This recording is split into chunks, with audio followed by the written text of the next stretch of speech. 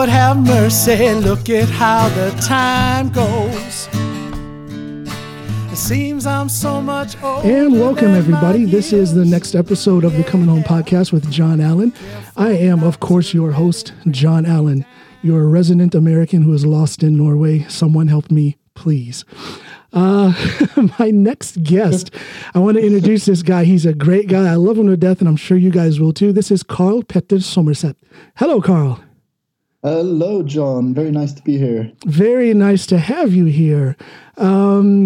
We were talking very briefly before we went live. We were talking about nothing is off limits, but if I ask you something you don't want to answer, you'll just tell me you don't want to answer. So let me ask you, what color is your underwear? No, I'm just kidding. You're assuming that I wear underwear. Shame on me. Yeah. Shame on me. I'm actually wearing a pink shorts. Hey, you know, it happens. Yeah. It happens. Yeah, it happens. Yeah. Oh, man. You know, I've known about you for quite some time. I saw you, for those of you who don't know, Carl Petter Sommerseth is a Norwegian national champion powerlifter. You were a Western European champion as well, correct? Yeah, that's right, yeah. And what place did you come in for the Worlds? Didn't you come in? I think I was about sixth place, I think, yeah. So we're talking about a world-class, top-level powerlifter here. I remember the first time I saw you lift, it was at the Norwegian Championships maybe a couple of years ago, and I'm like, this guy is strong. Thank you. But I'm sorry, what did you say? I'm trying my best. So, well, you know, your efforts are successful. You're very strong. You're a Norwegian champion. You're a world-class level powerlifter. But above and beyond that, and what I think most importantly is you're a nice guy. Thank you. Yeah. You know, you have always had a very friendly online presence. I remember I reached out to you on Instagram and just out of the blue just introduced myself and told you I was an admirer of your powerlifting. Yeah, I can remember. Yeah. It was such a nice thing to do. Well, you know, that's the way I am. That's my mother's fault. She raised me to be like that. So blame her. It's something we have in common. My mother really raised me as well. She's a fantastic human being. So, yeah. You know, we are lucky guys who are not so masculine that we cannot give all of the praise to our mothers. So, yeah. Right.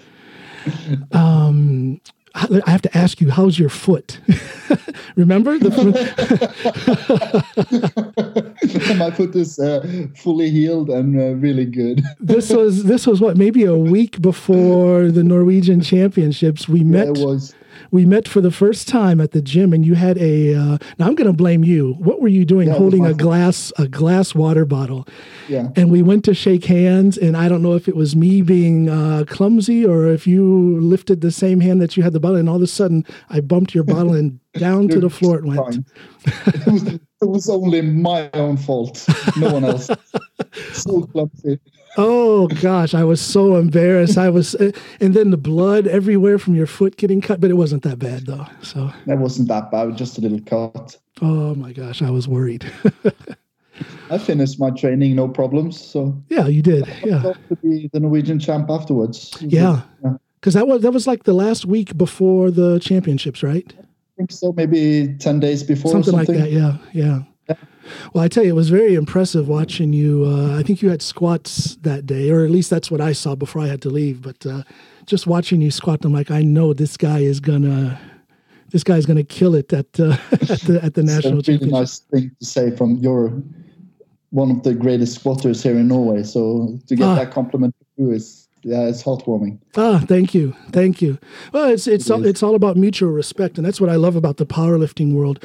We don't have, at least to my knowledge, we don't have those ugly rivalries that you see in other sports. You know, everybody pulls for the other person, and everybody wishes the other competitors well, regardless. Yeah, it's so beautiful. Yeah, I love it. Really, really enjoy it, and I'm the first one to go and cheer for my competitors. Yeah. If they are stronger than me on that day, that's motivating for me because then I have to work even smarter and harder for the next time.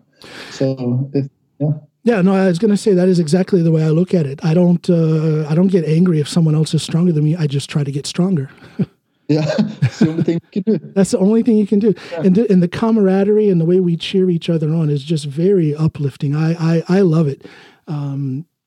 I find myself, I'm not one who goes in the past and regrets what I used to do in the past very often, but I do wish I had started with powerlifting a lot sooner than I did. I started in 2015, so I've only been doing this for 5 years, but I just love it. It's the best sport in the world. Fantastic. I started when I was about 25, so I kind of wish I started a little bit earlier myself. And how old are you now? I'm 34. 34, okay. Yeah, so I've been doing it for about 9 years. Okay, yeah. Now how long did it take for you to go from that new beginner phase before you started to rank high up in the Norwegian rankings? I'll have to think a little bit. Took me about 4 years maybe before I realized, I might win something. Yeah. I might be national champ someday. So, yeah. And when you say 4 years, I think of how, unfortunately, a lot of young, not necessarily young powerlifters, but young people who are trying to get into better shape, they're so impatient. They really are. They get in the gym and they want those results immediately. And here you're talking about how you trained for 4 years before you started to kind of realize in your own mind that you could get somewhere with the sport of powerlifting. Yeah, I was motivated from day one, but I kind of knew I've been doing different sports all of my life. And I kind of knew to get really good at something, you have to work hard and smart over a given period of time. And it takes years to be really great at something. Okay, Even now, after 9 years, I still feel like a beginner sometimes. And oh, absolutely, yeah. The learning never stops. So you had a athletic background that you were able to transfer into the powerlifting world. Now, what was your athletic background? It's really helped me a lot. What did you do? I've done everything. I used to be. I started skateboarding when I was really young. Oh, yeah. Oh, no, here we go with a bad internet connection. I played rugby. I've done climbing for several years. I've done athletics, running. A lot of things, but that's kind of the things I've done the most. Okay, yeah. So, yeah, really versatile. I've done a lot of things. I used to run a lot when I'm thinking about that. It's kind of strange now.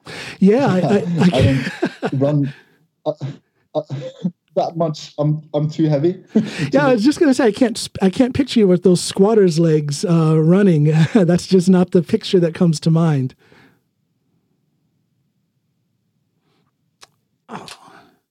Are you there? Hey, you know what? We are getting bad connections here. Let me hang up and just call you on a regular phone call. We won't be able to see each other, but I think we're going to have a better connection. Is that okay? Okay. Yeah. Let's do that. Sorry, people. That is just the way it is. Ever since this coronavirus and all of the people sitting at home here in Norway, the internet connection has just been awful. So I'm coming off of Skype with Carl Petter, and I'm going on to a regular phone call. So the sound will be good and unbroken. I just won't be able to see him.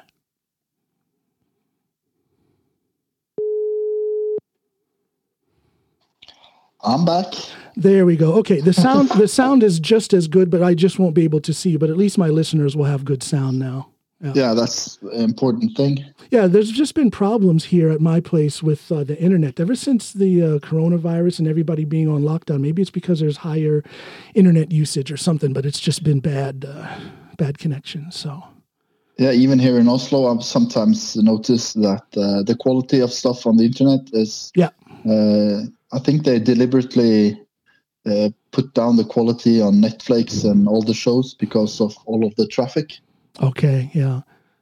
Yeah, something is definitely going on because it's been terrible internet connection.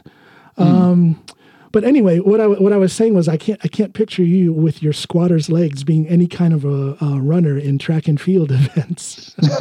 I used to be, I think the same as you. I used to be enlisted in the army and military. Yeah, I was in the U.S. Marines. Yeah. Yeah, so I had to do a lot of running to work.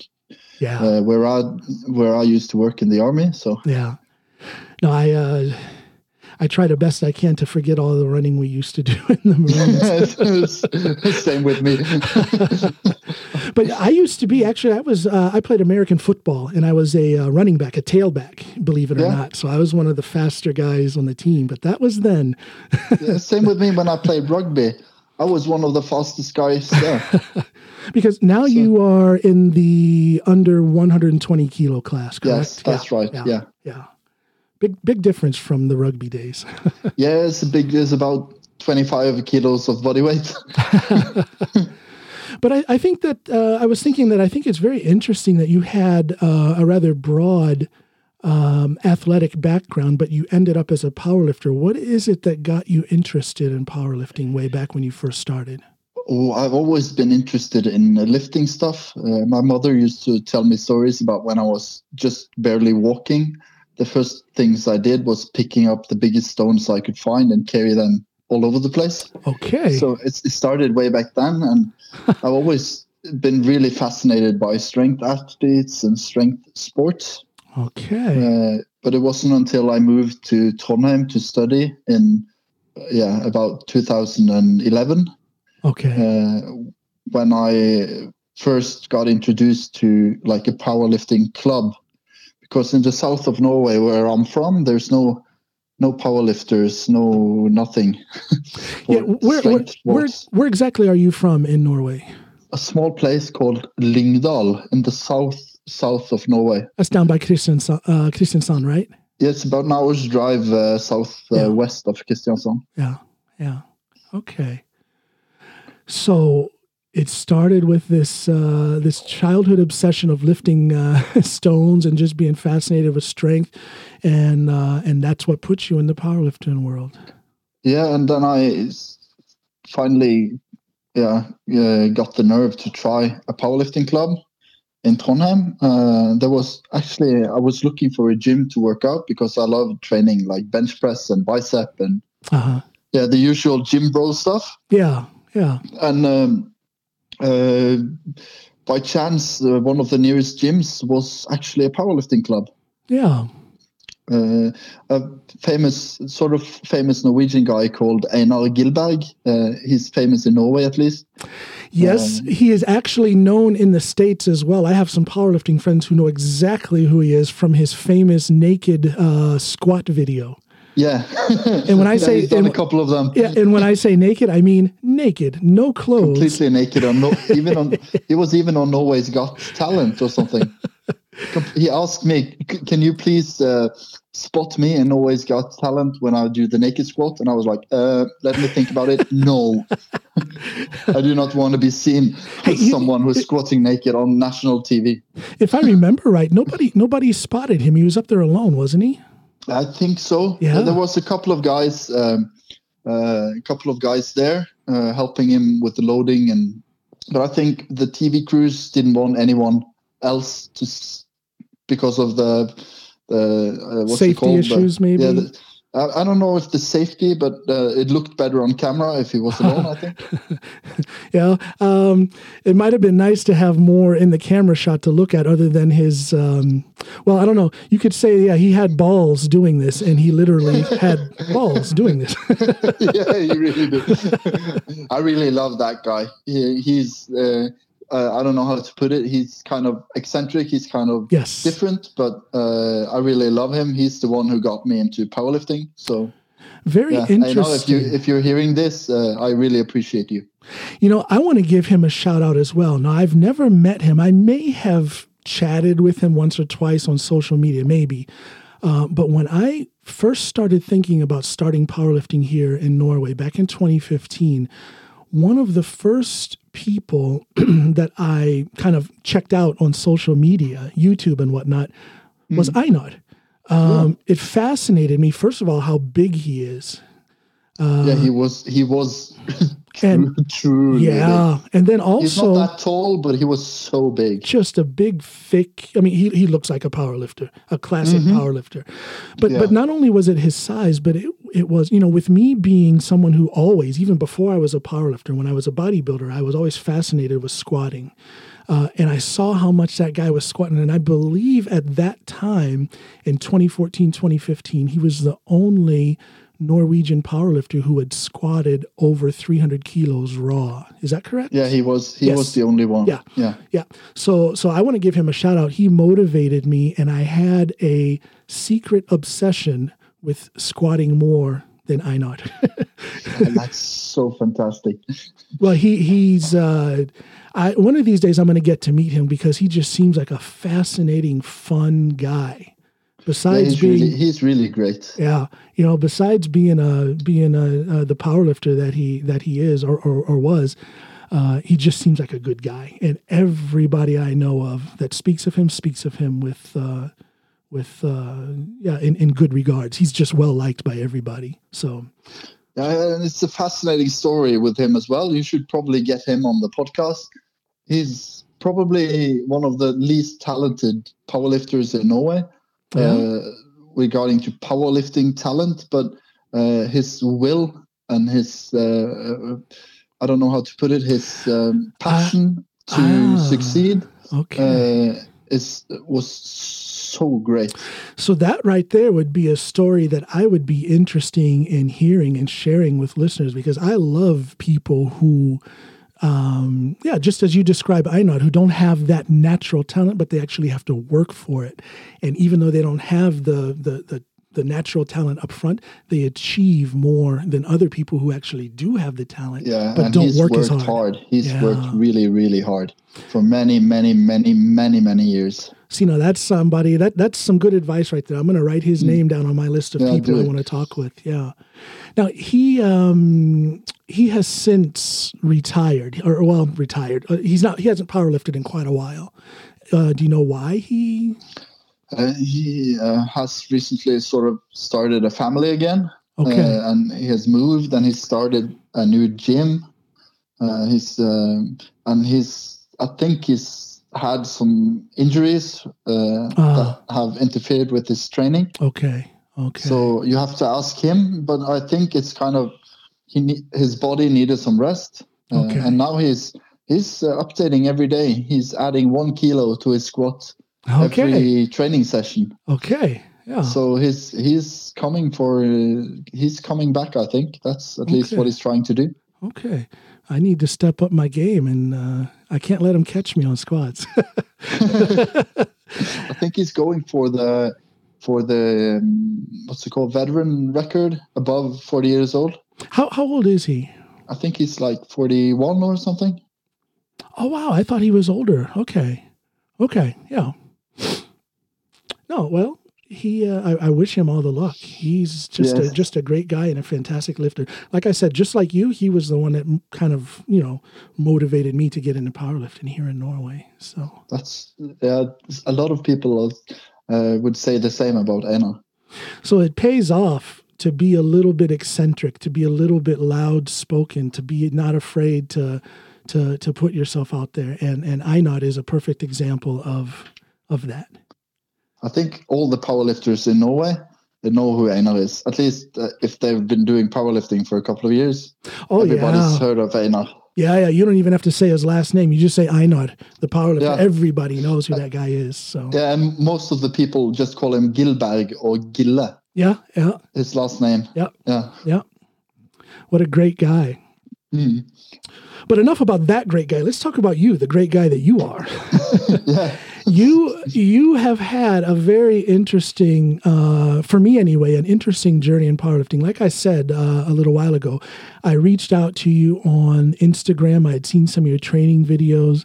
I saw you lift a couple of years ago. I believe it was at the Norwegian Championships. When was it? There was some sort of championship. Was it regionals at Sande? I think there was nationals at Sande 2017, maybe. 2017, right? Okay, yeah. 3 years ago. That's the first time I saw you lift, and I was just thinking, I know this guy's going to be somebody. And sure enough, here you are, Norwegian championship, Western European champion, and 5th or 6th place at the Worlds. What was it like to get on that powerlifting platform at the Worlds? Oh, that was amazing.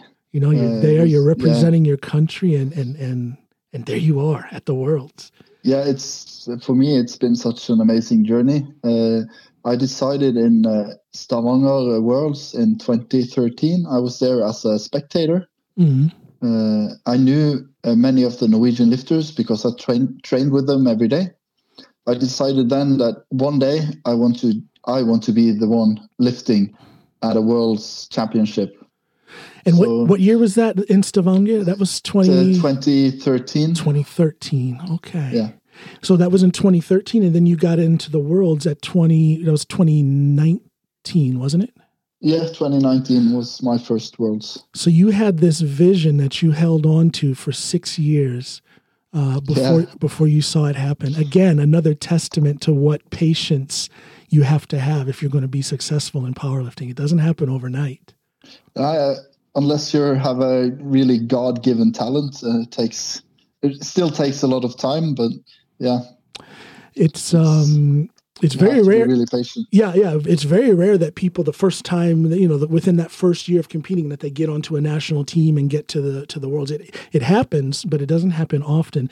I'm more impressed by, and I'm not trying to take anything away from those people who make it very quickly in powerlifting, but I'm more impressed by the people like you who have a vision over 5-6 years or more, and they just stick to it, and then they see that goal happen. You didn't get first place at the Worlds, but you got to the Worlds, and that is saying quite a bit.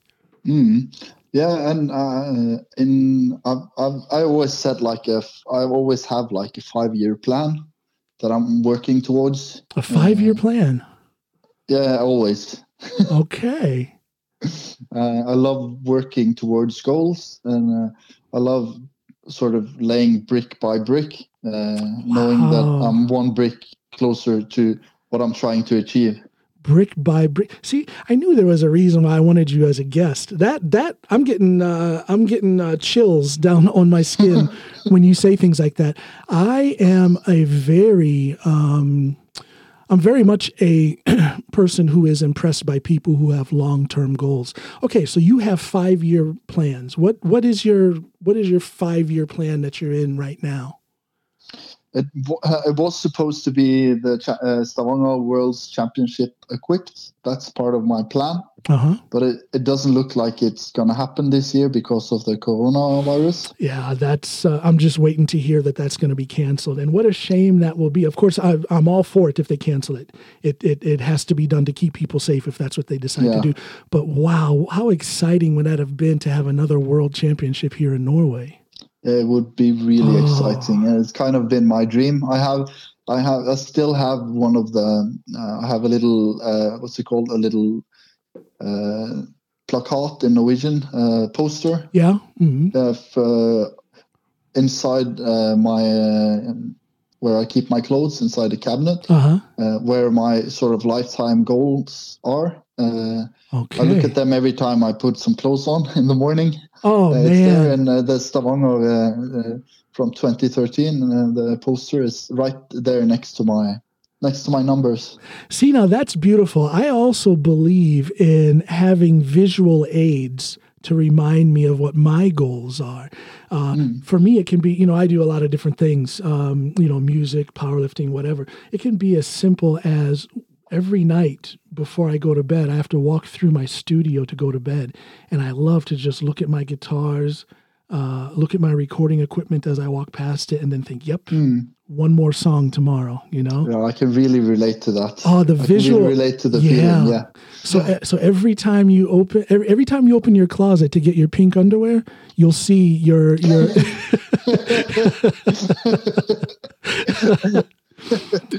And also I have, for me, it's really important to eat a lot of food because I have my body needs a great deal of fuel to perform. I have a really high metabolism, so I need a lot of calories. So on my fridge, there's always a reminder on my fridge on that I have to eat a lot and have to eat healthy and good. And now how structured is your eating program? Do you count calories? No, I never count calories. Good. I eat almost the same every day.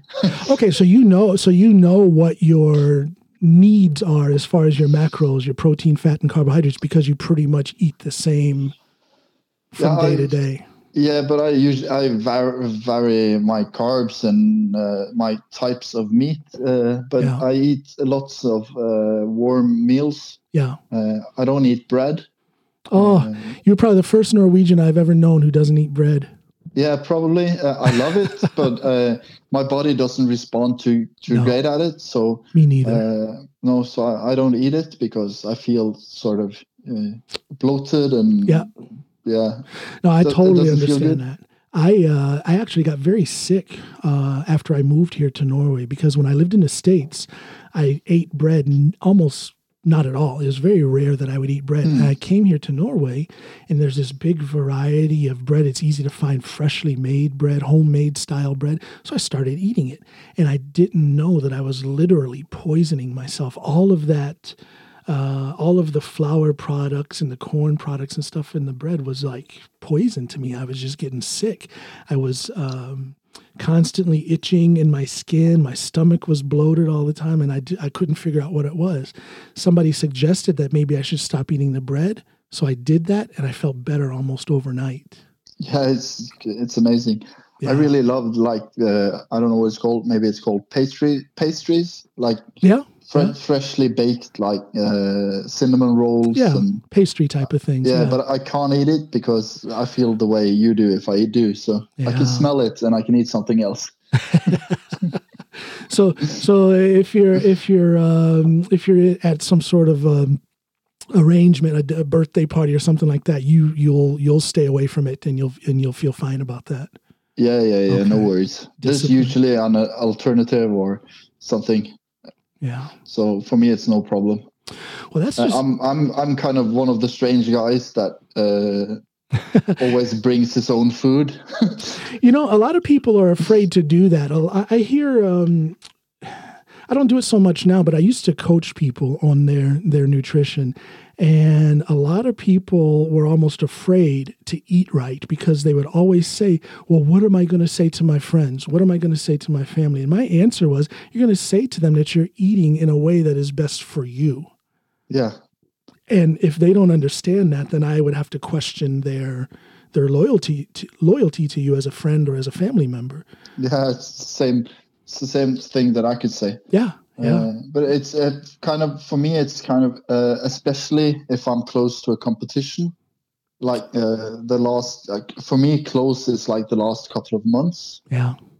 I'm not visiting anyone. It's all business. I know what they're serving for dinner. Yeah. Without maybe bringing my own food and. Okay. Yeah. So then it's all business and total focus on what you have coming up. Yeah, because I don't want to not perform at my best. So I don't want to think about, maybe it was that one time I ate some bread and maybe that cost me like 1 kilo at the meet 2 months later. Yeah, it's kind of, I'm a kind of all or nothing guy. I really that's just beautiful to hear. Yeah, I really enjoy the process of kind of going, what's it called? Diving in. Yeah, diving in head first. Yeah, head first. Yeah, like I'm doing I'm possibly not the one working the hardest at my training. Always, I'm working hard. You have to do, but I'm really focused on doing everything right outside my training. I think that's why I've performed so well for such a long time. That's very interesting that you say that, because I know a lot of people who are doing the opposite. They're maniacs in the gym, but the weekend comes up and they will drink themselves silly with gallons of beer. Yeah, yeah. I used to do that when I was like 18, 19. And not that I have anything against people drinking, but I guess my point is that if you're going to be an elite athlete, if you're going to be a top level athlete, if you want to be that powerlifter who gets on the national team and gets things done, you have to, you have to close your circle. You can't have any leakage in your program. And that means paying attention to your nutrition just as much or more than you pay attention to your training. Yeah, and your sleep as well, restitution, sleep. Doing the things. Yeah, it's so important. Absolutely. I'm a creature of habit, so I usually fall asleep at the same time every night and wake up at the same time. So, well, I tell you, it's very important, and a lot of people will sit back and wonder, how does Carl Petter do what he does? How does he lift so much? How has he had so much success? How did he make it on the national team? How did he get to the Worlds? Well, here's the answers. You allow yourself to have good habits, not bad habits, but good habits. You do your training, you do your sleeping, you very much control your diet. And when you put all that together, the sum of all that is success, almost guaranteed success. Yeah, for me at least, it's been a really effective tool, and it's helped me a lot. It's given me a lot of confidence on meet day that I've done my sort of preparation to the best of my knowledge. Yeah. Well, it must be a good feeling. I know when I am training in preparation for a competition, I have that same kind of steel focus, it's written in stone what I'm going to do for my eating, for my training, for everything. And I just make sure I get it done so that when the competition day comes, I've already done the work. There's nothing to be nervous about. I might get that adrenaline rush and I might be a little bit, wound up and shaky because of that. But I have zero nervousness, no doubt in what I'm going to do because you've done the work. Like, I think the famous Kirk Kowalski said, it's a few, I can't remember the exact words, but it was like kind of like, just do what you do in training for a couple of seconds. Yep. And don't fuck up and you'll be all right. Well, and that's good advice. You do the work during that 8, 10, 12, or 14-week training cycle or those series of training cycles. That's when the work is done. That's when you build your confidence. It's just a question of doing the work. I always, I don't know what kind of programming you do, but my programming, for example, I always make sure, and I can't remember the last time I did a single rep in training. I'm focusing on triples so that I am very, very sure that I'm going to make my opener. Very sure. It's the most important lift. Absolutely. Very sure that I'm going to make my second lift. And then the third lift, I want that to be a guessing game based upon how I feel after the first and second lift. Yeah. But I want to do my training so that I am very sure that I will make the first lift and also very sure that I'll make the second lift. That's what pays off for me. Yeah, that's where most of the beginners kind of screw things up. Yeah. They want to lift more weight than they're capable of. Yeah. And they want to sort of open on maybe their PR. Yeah. And then go from there. And usually that's not a good idea. I did that one time. My first time at the Nationals, the Raw Nationals, it was in Oslo. I had never in training, I had never squatted 300 kilos. But I opened with 300 that day. And I think that must have been scary.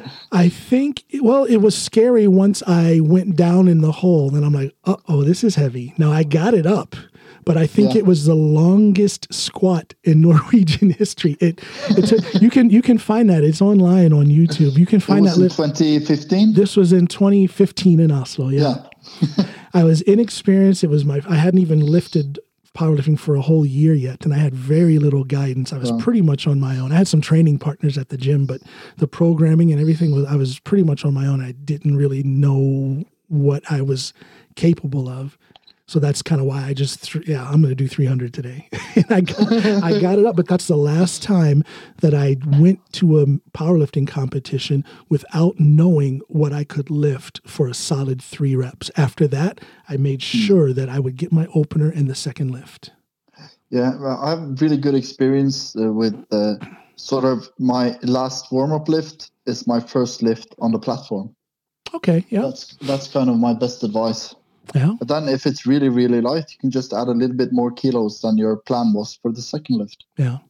So you're very conservative with your, you know what you're capable of for your first lift. Yeah, I know really, really well what I'm capable of. So, good. One thing that I see with Norwegian lifters is you guys are very solid and safe in your lifting. It's very rare that I see Norwegian lifters of a certain level attempting lifts that are crazy. I see a lot more of that in the States, but in Norway, you guys seem to be a little bit more conservative with your lifts. Yeah, sometimes we are. I'm probably one of the least conservative in my. You maniac. No, I have some good stories about that we can do afterwards. But yeah, it's because we have really talented coaches, really smart coaches that help us. Yeah, who's that? It's Lars Somne, who's the national coach. Yeah. Shout out to Lars. National coach. Shout out to Lars. He's a great guy. He's been coaching me for many years now, and he coached you as a junior lifter, didn't he? No, he didn't. I've never been a junior lifter, but he was. I've never been a junior lifter in. That's right. Of course, Norwegian powerlifting. Yeah, that's right. He was the head coach for the juniors when Dietmar Wolf was the head coach for the Norwegian national team. That's right. Yeah. And then when Dietmar moved on to other stuff, Lars stepped up and. Yeah, Lars is a good guy. Powerlifting has developed a lot. Lars is great. He's a good guy. He's very knowledgeable, very well respected here in Norway. So again, shout out to Lars. He'd be a good guest for me to have. Yeah. Do you think he would dare? Do you think he would dare to speak English with me? Yeah, I think he would. If you give him a beer or two, he'll speak in any language you want. I think. You can try Mandarin Chinese. Give him enough akavit, he'll speak any language. I don't know these things. I don't know Lars that well. He's a great guy. Yeah, he is. He is. Yeah. He is very well respected here in Norway. One thing that impresses me also with Norway is your female powerlifters. They are crazy. You guys have so strong. Yeah, you guys have a very solid national team, both raw and equipped. Yeah, they are amazing lifters. I've trained with a lot of them for many years. They are so impressive. You know, a lot of people are going to comment about how pretty they are, and they are pretty, but to not be sexist, I want to say first and foremost, they are very strong. That's what I... Yeah, they're great athletes. They are. They're great athletes. I've told the male population of powerlifters in Norway, we have to step it up because they're making us look bad. Well, they are so dedicated. They are so strong. They're so talented. They work so hard. As a team on the world basis, don't they usually rank higher than the men's team? Yeah, they do. Yeah, they are. Yeah. Come on, you guys better step it up. Last year was actually the first year in Norwegian powerlifting history that there were more women than men at powerlifting nationals. Think about that. That's kind of crazy. That's absolutely insane. But I think that's a beautiful thing. That is a great thing because I can remember not that long ago, 10 years ago maybe, where women across the board were just thinking, "Oof, powerlifting, oof, never." That was a thought. That was a thought with a lot of women that it was just a guy sport, or that if women did it, they were going to turn into these big beasts of a woman. And but I think actually we can sort of give some of the credit for females or women in powerlifting. We can give some of the credit to weightlifting, and most of it, I think, actually to CrossFit. CrossFit, of course, yeah. Many of the girls start training because it's such a popular thing to do, to train squats and deadlifts and weightlifting exercises, and many of them are smart and contact powerlifting clubs, because they are really, we are the ones with the knowledge about squatting. So, well, a lot of people have a lot of bad or negative things to say about CrossFit. I don't know too much about it, but what I do see is that those athletes, and especially the women, are extremely fit. And when they do cross over to powerlifting, they've got their stuff together. They know what they're doing. They're already strong. And they are quite successful in powerlifting. And absolutely, they are a driving force behind the rise in the number of females that are taking part in powerlifting, especially here in Norway, I think. Yeah, and if you train in gyms, I've trained in gyms in Norway since I was 16.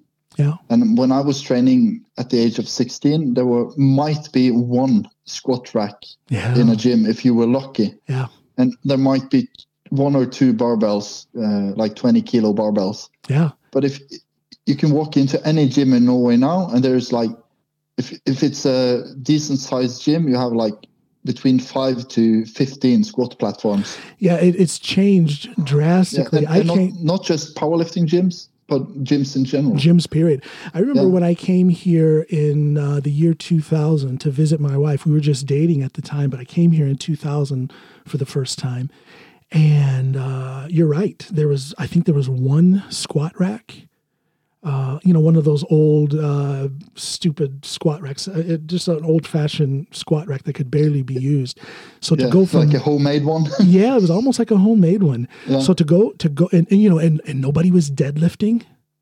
Nobody knew anything about deadlifting back then. So to go from that to these gyms that are even, forget about the powerlifting clubs, the commercial gyms are set up so that if you're a powerlifter, you can slide right in there. Yeah, usually you can. If you're one of the strongest powerlifters, like me, you'll have kind of a hard time squatting on there's usually Olympic bars. For me, Olympic bars are quite a challenge. They are. Luckily for me, I say luckily for me, I've had all of these shoulder injuries, so I don't squat with a straight bar anymore. I use exclusively SSB, safety squat bar. I remember do you remember us talking about the safety bar on Instagram? Yes. A couple of years ago? Yes. Yeah. In fact, that might have been when I first was it was right before that I contacted you for the first time, and then we were talking about the safety squat bar. But so that was back in 2017, 2018, something like that. Yeah, something like that. I've used SSB bar for since my shoulder surgery in I think that was about 2016 maybe. Yeah. Yeah. Since I've had all these shoulder trouble, I can't even remember the last time I had a regular block of training with straight bar squats. I think I've been using SSB almost exclusively since 2016. Yeah. Yeah. It's a great bar. Absolutely. It's what's given me my squat. It was very interesting, or it has been very interesting, because even though I haven't been straight bar squatting and been using just the safety squat bar, my squat has grown exponentially. When I set the Norwegian raw record, I squatted only two training sessions with a straight bar. Before that. That's actually kind of crazy. Other than that, it was just SSB. Yeah, but I can really relate. I know when I started SSB working in Norway, I know a lot of other athletes and clubs got really interested because they saw the development of my squat and my deadlift. Yep. And most of that was contributed. I don't know the word. Contributed. To the squat, the SSB bar. Yeah, it's helped me a lot. Yeah, I try to tell people the same thing, and people just kind of, roll their eyes and walk away. But the main reason, in fact, the only reason for the good squat numbers that I have is that SSB bar. And you mentioned deadlift as well. I've cut out just about all supplemental exercises for deadlift, but I've gone from, I had a very mediocre deadlift. The highest I had done in a meet was 287.5. But since I've been using SSB, I've hit 325 in training on my deadlift. And that's just because of the SSB bar. So it's helped me a lot. It's a great piece of equipment. It really is. We should start a commercial for SSB. Yeah, but I tell you, in all seriousness, I would not have the squat that I do. I would not have been able to set that record, because if it wasn't for the SSB squat, then I wouldn't squat at all, because I can't. I can't hold the bar with the shoulder the way it is. Yeah, I can really relate to that. I know what it feels like to have a shoulder that's not cooperating. It's You're too young. You're too young for shoulder problems, man. Stop it. Stop it. Yeah, knock on wood. I don't want to have shoulder problems anymore. You feeling pretty good though? You feeling pretty good? I'm feeling pretty good in my shoulders. I'm a little bit stiff, but yeah, that's probably because of all the bench press training. It's not because of the shoulder surgery. Yeah, you've got a good bench as well. You're over, aren't you? You're over 200 kilos, aren't you? Yeah, it's 216 and a half in meets. Yeah. Norwegian record. Oh, you have the Norwegian record in that as well? I didn't know that. Yeah, I have it in squat, bench press, deadlift, and total. I knew you had the deadlift in total. Yeah, your deadlift is just wicked, man. That's just how much was it? 352 and a half. 52 and a half. Good gosh. That's just amazing. I remember watching you and what's his name? Erik Røen. Erik Røen, yeah. Battle it out to see who was going to end up with the record. That's some of the most exciting lifting I've ever seen in Norway. Yeah, I love that because he's like 25 kilos heavier than me. Yeah. And he's a really strong young guy. Yeah. He's an amazing lifter. He's a maniac. What is he? He's only like 22, 21? 22, 24. I'm not sure. I think he's past 23. Okay. Maybe it's 24, but he's been strong for a long time. Oh yeah, he is working hard. He's a maniac. I see him putting his Instagram videos up. He's outside in the middle of winter. Snow is literally blowing around his feet, and he's in his garage or his barn or whatever that is. It's kind of a what's it called, a carport sort of. Okay, it's a carport because I could never. There's no walls. There's only one wall, I think. Yeah. And where he lives, it gets like minus 20 degrees Celsius in wintertime. That's just no crazy. problem. And he's training with gloves and 3 layers of clothing. He gets his work in. Just a maniac. There are not many people who have that kind of focus and drive to be training the way he does. If you guys could ever check this guy out, his name is Erik with a K.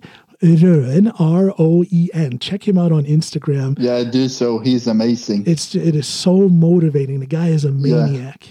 He's incredible. He's an incredible lifter. Yes, he is. He is going to be, well, he already is a well-known lifter, but I think he's going to get a lot of international recognition. I think that guy is going to end up being a world champion before long.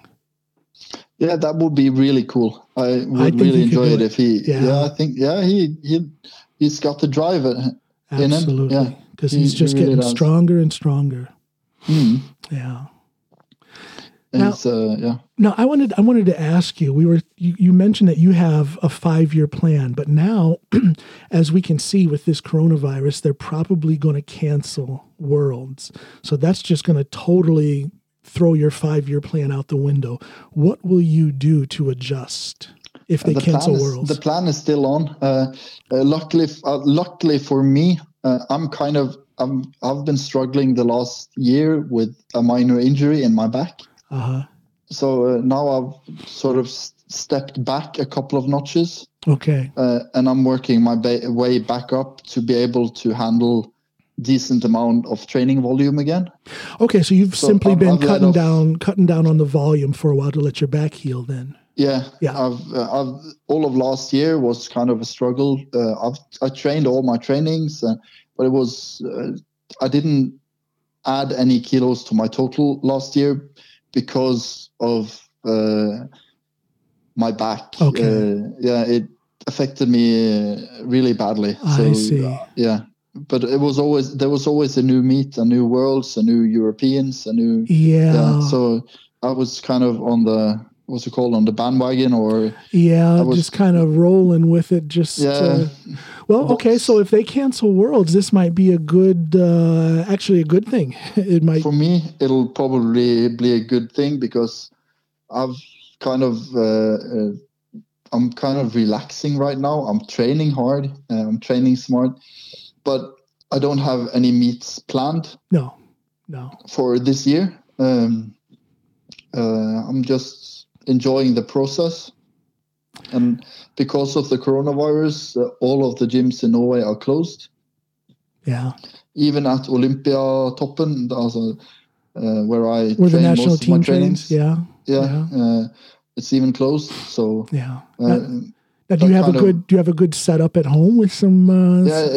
I didn't have, but because of this coronavirus, I kind of got motivated to. I have to do my powerlifting work. So I bought and invested in a gym and made a gym in my basement. Yeah, I saw some pictures of that. That's like it's not quite like Erik Røen, but it is kind of primitive, but it gets the job done. I saw you have a little bench and it looked kind of tight there. Do you have room? Yeah, it's. I think, honestly, I think it's probably one of the smallest powerlifting gyms in the world, but it's exactly big enough for me. Yeah, good. Yeah, good. So it's here in Oslo. The prices of properties are incredibly high. Yeah. So it's sort of what I can afford. I have to make it, unless I want to move outside the city, then I could probably buy my own barn to train in. But I want to be here. It's close to my work. It's close to my girlfriend. Yeah. What is your work? What do you do? What's your 9 to 5? I don't work 9 to 5 actually. I work several days in a row, or several, what's it called in Norwegian, døgn? Several days in a row. Yeah. Several days in a row. And when I'm at work, I live at work. I work with children that, what's it called?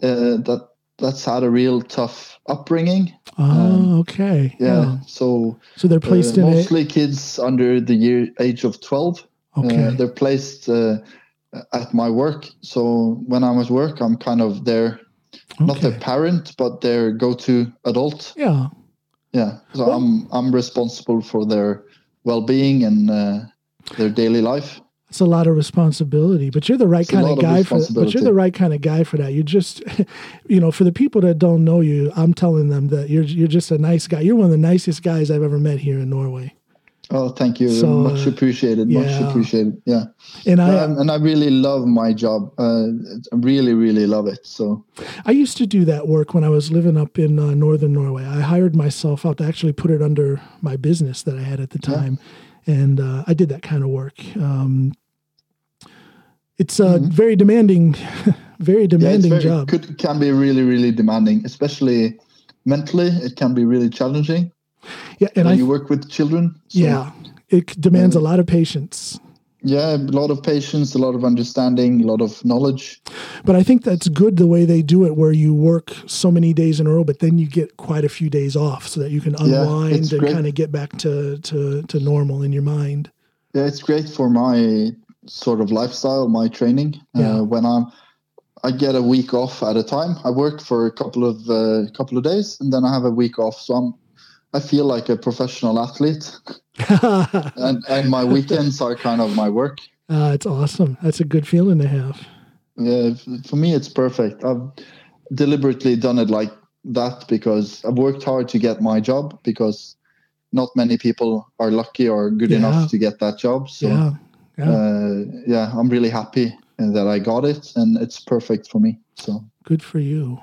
Good for you. Yeah, it takes a certain caliber of a person to work like that. Like I said, it demands a lot of patience. It also can be an emotional roller coaster. At least it was for me.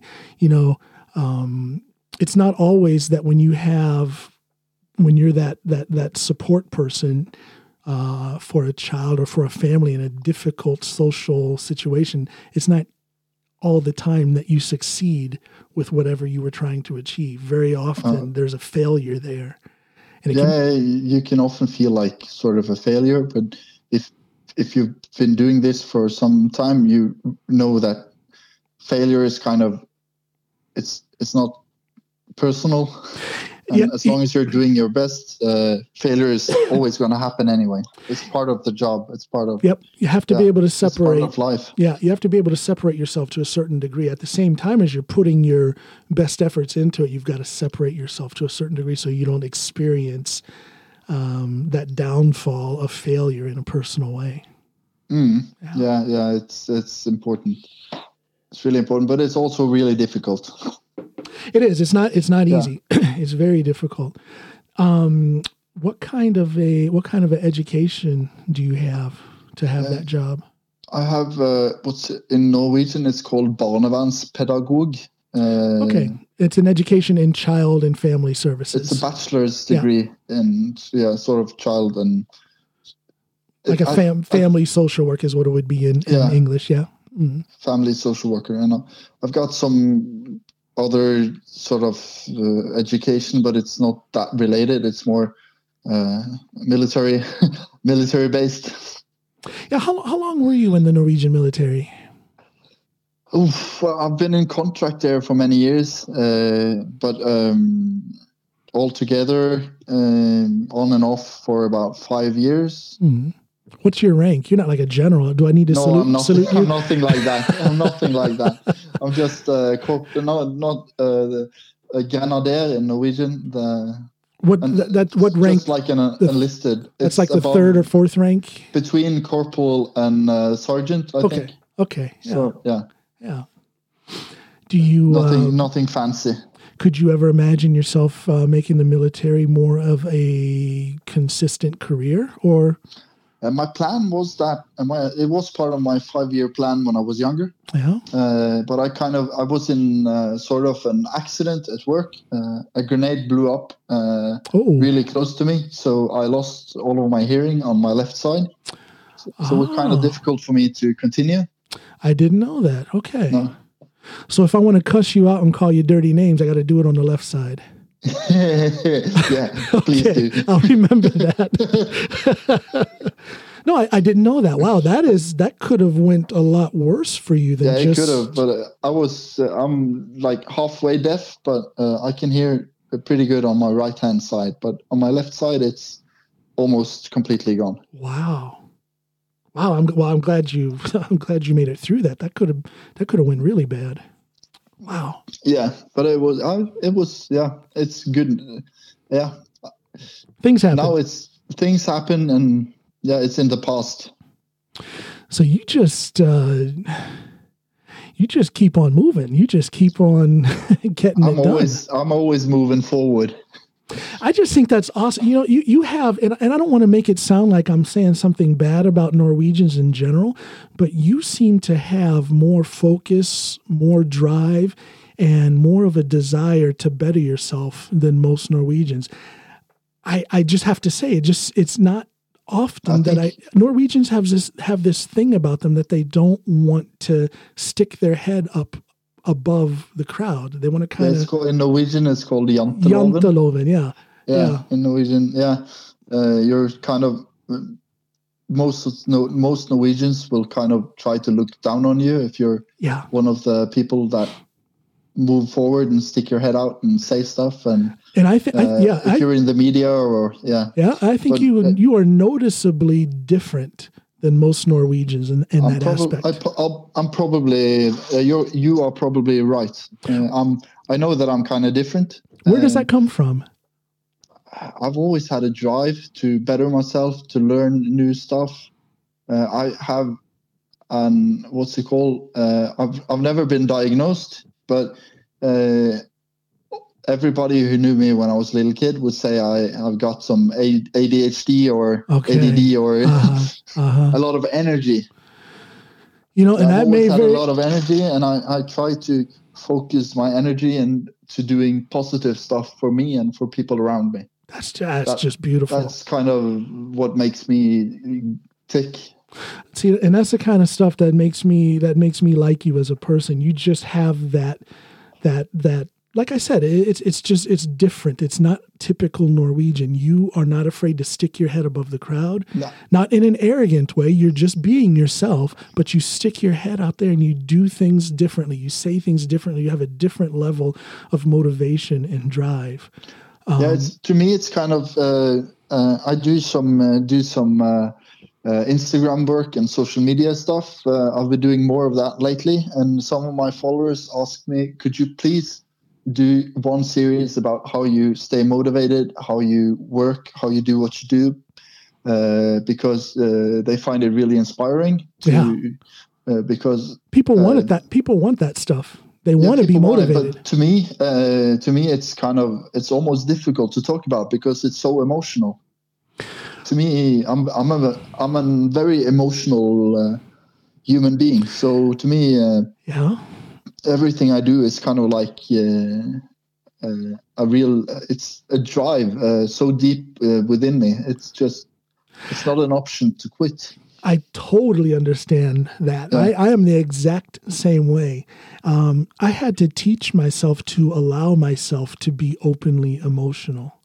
There's no weakness in that. It's quite the opposite. It takes a certain amount of strength to allow yourself to be openly emotional. You know, I do it with this podcast. I do it. I definitely do it with the music that I write. And exposing that emotion is, to me, it's kind of special. And you're even more of a man, in my opinion. Absolutely. If you can show emotions, and if you can cry, if you can be happy, and it makes you a better human being. I love it. I wish more men were saying that. I love it, man. Most men are kind of scared to show emotion. I think so. They don't have the confidence, or I don't know if it's confidence or self-esteem, or it is. It's both. Yeah. I'm really, really confident in who I am, and I think that helps me a lot in expressing feelings and in sort of speaking my mind. But where does that come from, though? I mean, you say you've always been that way, but there must. I've learned a lot of stuff especially from my mother. We spoke about our mothers when we were young. Earlier in the podcast we spoke about them. So we did. My mother is really special to me, and also my grandfather. Okay, is your grandfather still alive? No, he's unfortunately not. But he was a real special kind of guy. Yeah. How so? He was kind of, my parents, when we grew up, we didn't have a lot of money. So they worked constantly all the time. So usually I was at my grandfather's house with him. Yeah. They lived like 5 minutes apart. So I spent a lot of my childhood at his place. And the sort of... he had like an aura around him, sort of respect and mutual respect to all kinds of people. I see. That was so inspiring to me, because even after his death, like 10, 15 years after he died, people are coming to me in the streets of Lyngdal, where I come from. And they're telling me, I remember Kalle. Kalle is the name of my grandfather. I really remember him. He was such a great guy. He was such an inspiration, because he was always in a good mood. He talked to everybody. No one was more worth than anybody else. Wow! See, he was one of the first. He was a sailor for many years. Worked in a lot of ships internationally abroad. Yeah. So he did a lot of traveling, and he was one of the first people in Lyngdal who contacted many of the first immigrants that came to Lyngdal. Okay. And invited them home to his place for coffee and helped them to find work. He did lots of stuff, That's special, because it wasn't everyone who welcomed immigrants with open arms back in those days. There was a lot of skepticism. And I don't want to say racist. And there still is. See, I was going to try and be nice and not say but I'll speak my mind. He'll speak your mind. But in all seriousness, that is a big thing, because back in those days, it was not. People were scared. People were scared and confused about this whole phenomenon. Experienced it a lot more than me, because your skin color is different than mine. Yeah, and I'm going to have a podcast coming up where I take on that subject of racism, specifically racism, and I'm going to take that up. But yes, it is, unfortunately, racism is a thing. here in Norway. I have a story that I told how when my wife and I first moved here in 2002, we were, and my wife is Norwegian. So, yeah, that's a whole other thing. I was going to say something else. But what happened was when we came here and we were looking for a house to buy, we, on 3 different occasions that I can remember, were stopped from buying the house that we wanted because I'm a black guy.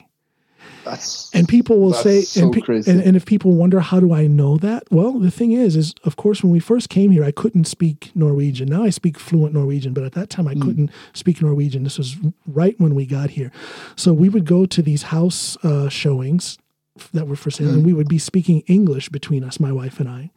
Yeah. So the real estate agent and the homeowner, of course, then would assume that we couldn't speak Norwegian. So my wife would hear them saying things like, don't sell this house to that black son of a bitch. We don't want to ruin the neighborhood.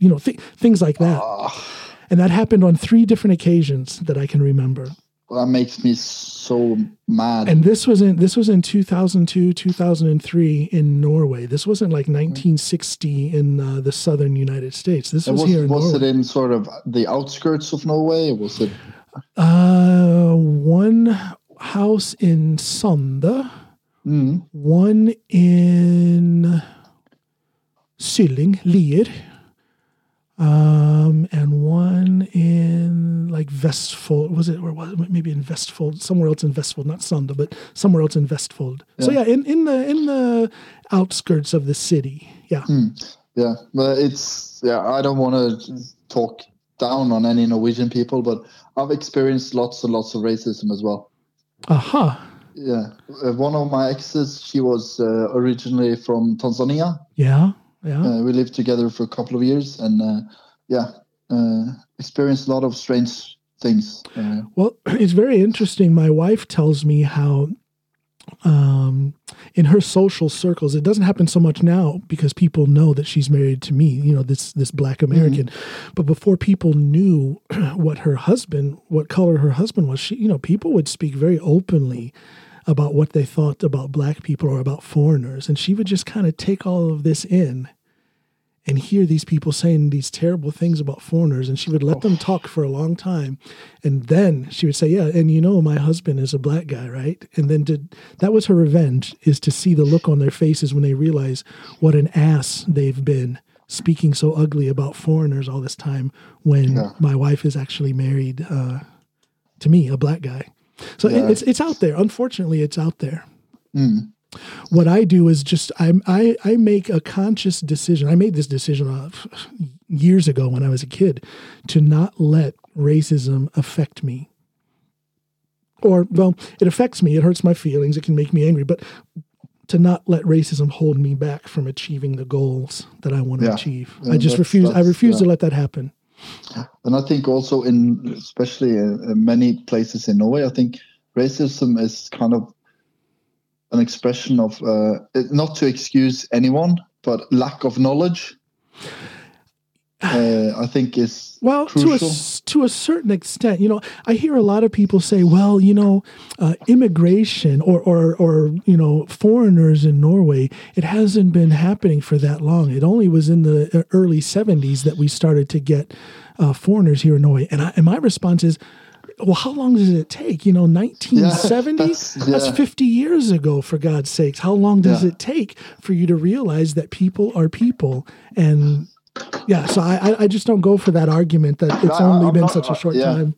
I love it. It's getting, I love it that you say it that way because, and I figure, how long does it take? Yeah, that's a good one. But I think throughout my work and throughout my life, I've experienced a lot of different kind of people. Yeah. And a lot of the people who were really racist, knowingly and openly, probably never even met or spoke to anyone with a different color than their own. Yeah, and there's the ignorance of it all. Yeah. There's the ignorance of it all. I don't care how a person was raised. You can be raised to be a racist, and that's not your fault, but you become an adult at some point. You become a person who should be a little bit more aware. And if you as an adult choose to continue to be racist, well, then I don't think there's too much hope for you. So, yeah. Yeah, I agree. Yeah. There's no reason to be. Yeah. What are you doing there in the background? You making dinner? No, I'm just saving. Sorry, I didn't think you could hear it. I'm just saving some of my leftovers. Hey, anything that has to do with food, my antenna goes up. I knew something was happening with food in the background. You could smell it.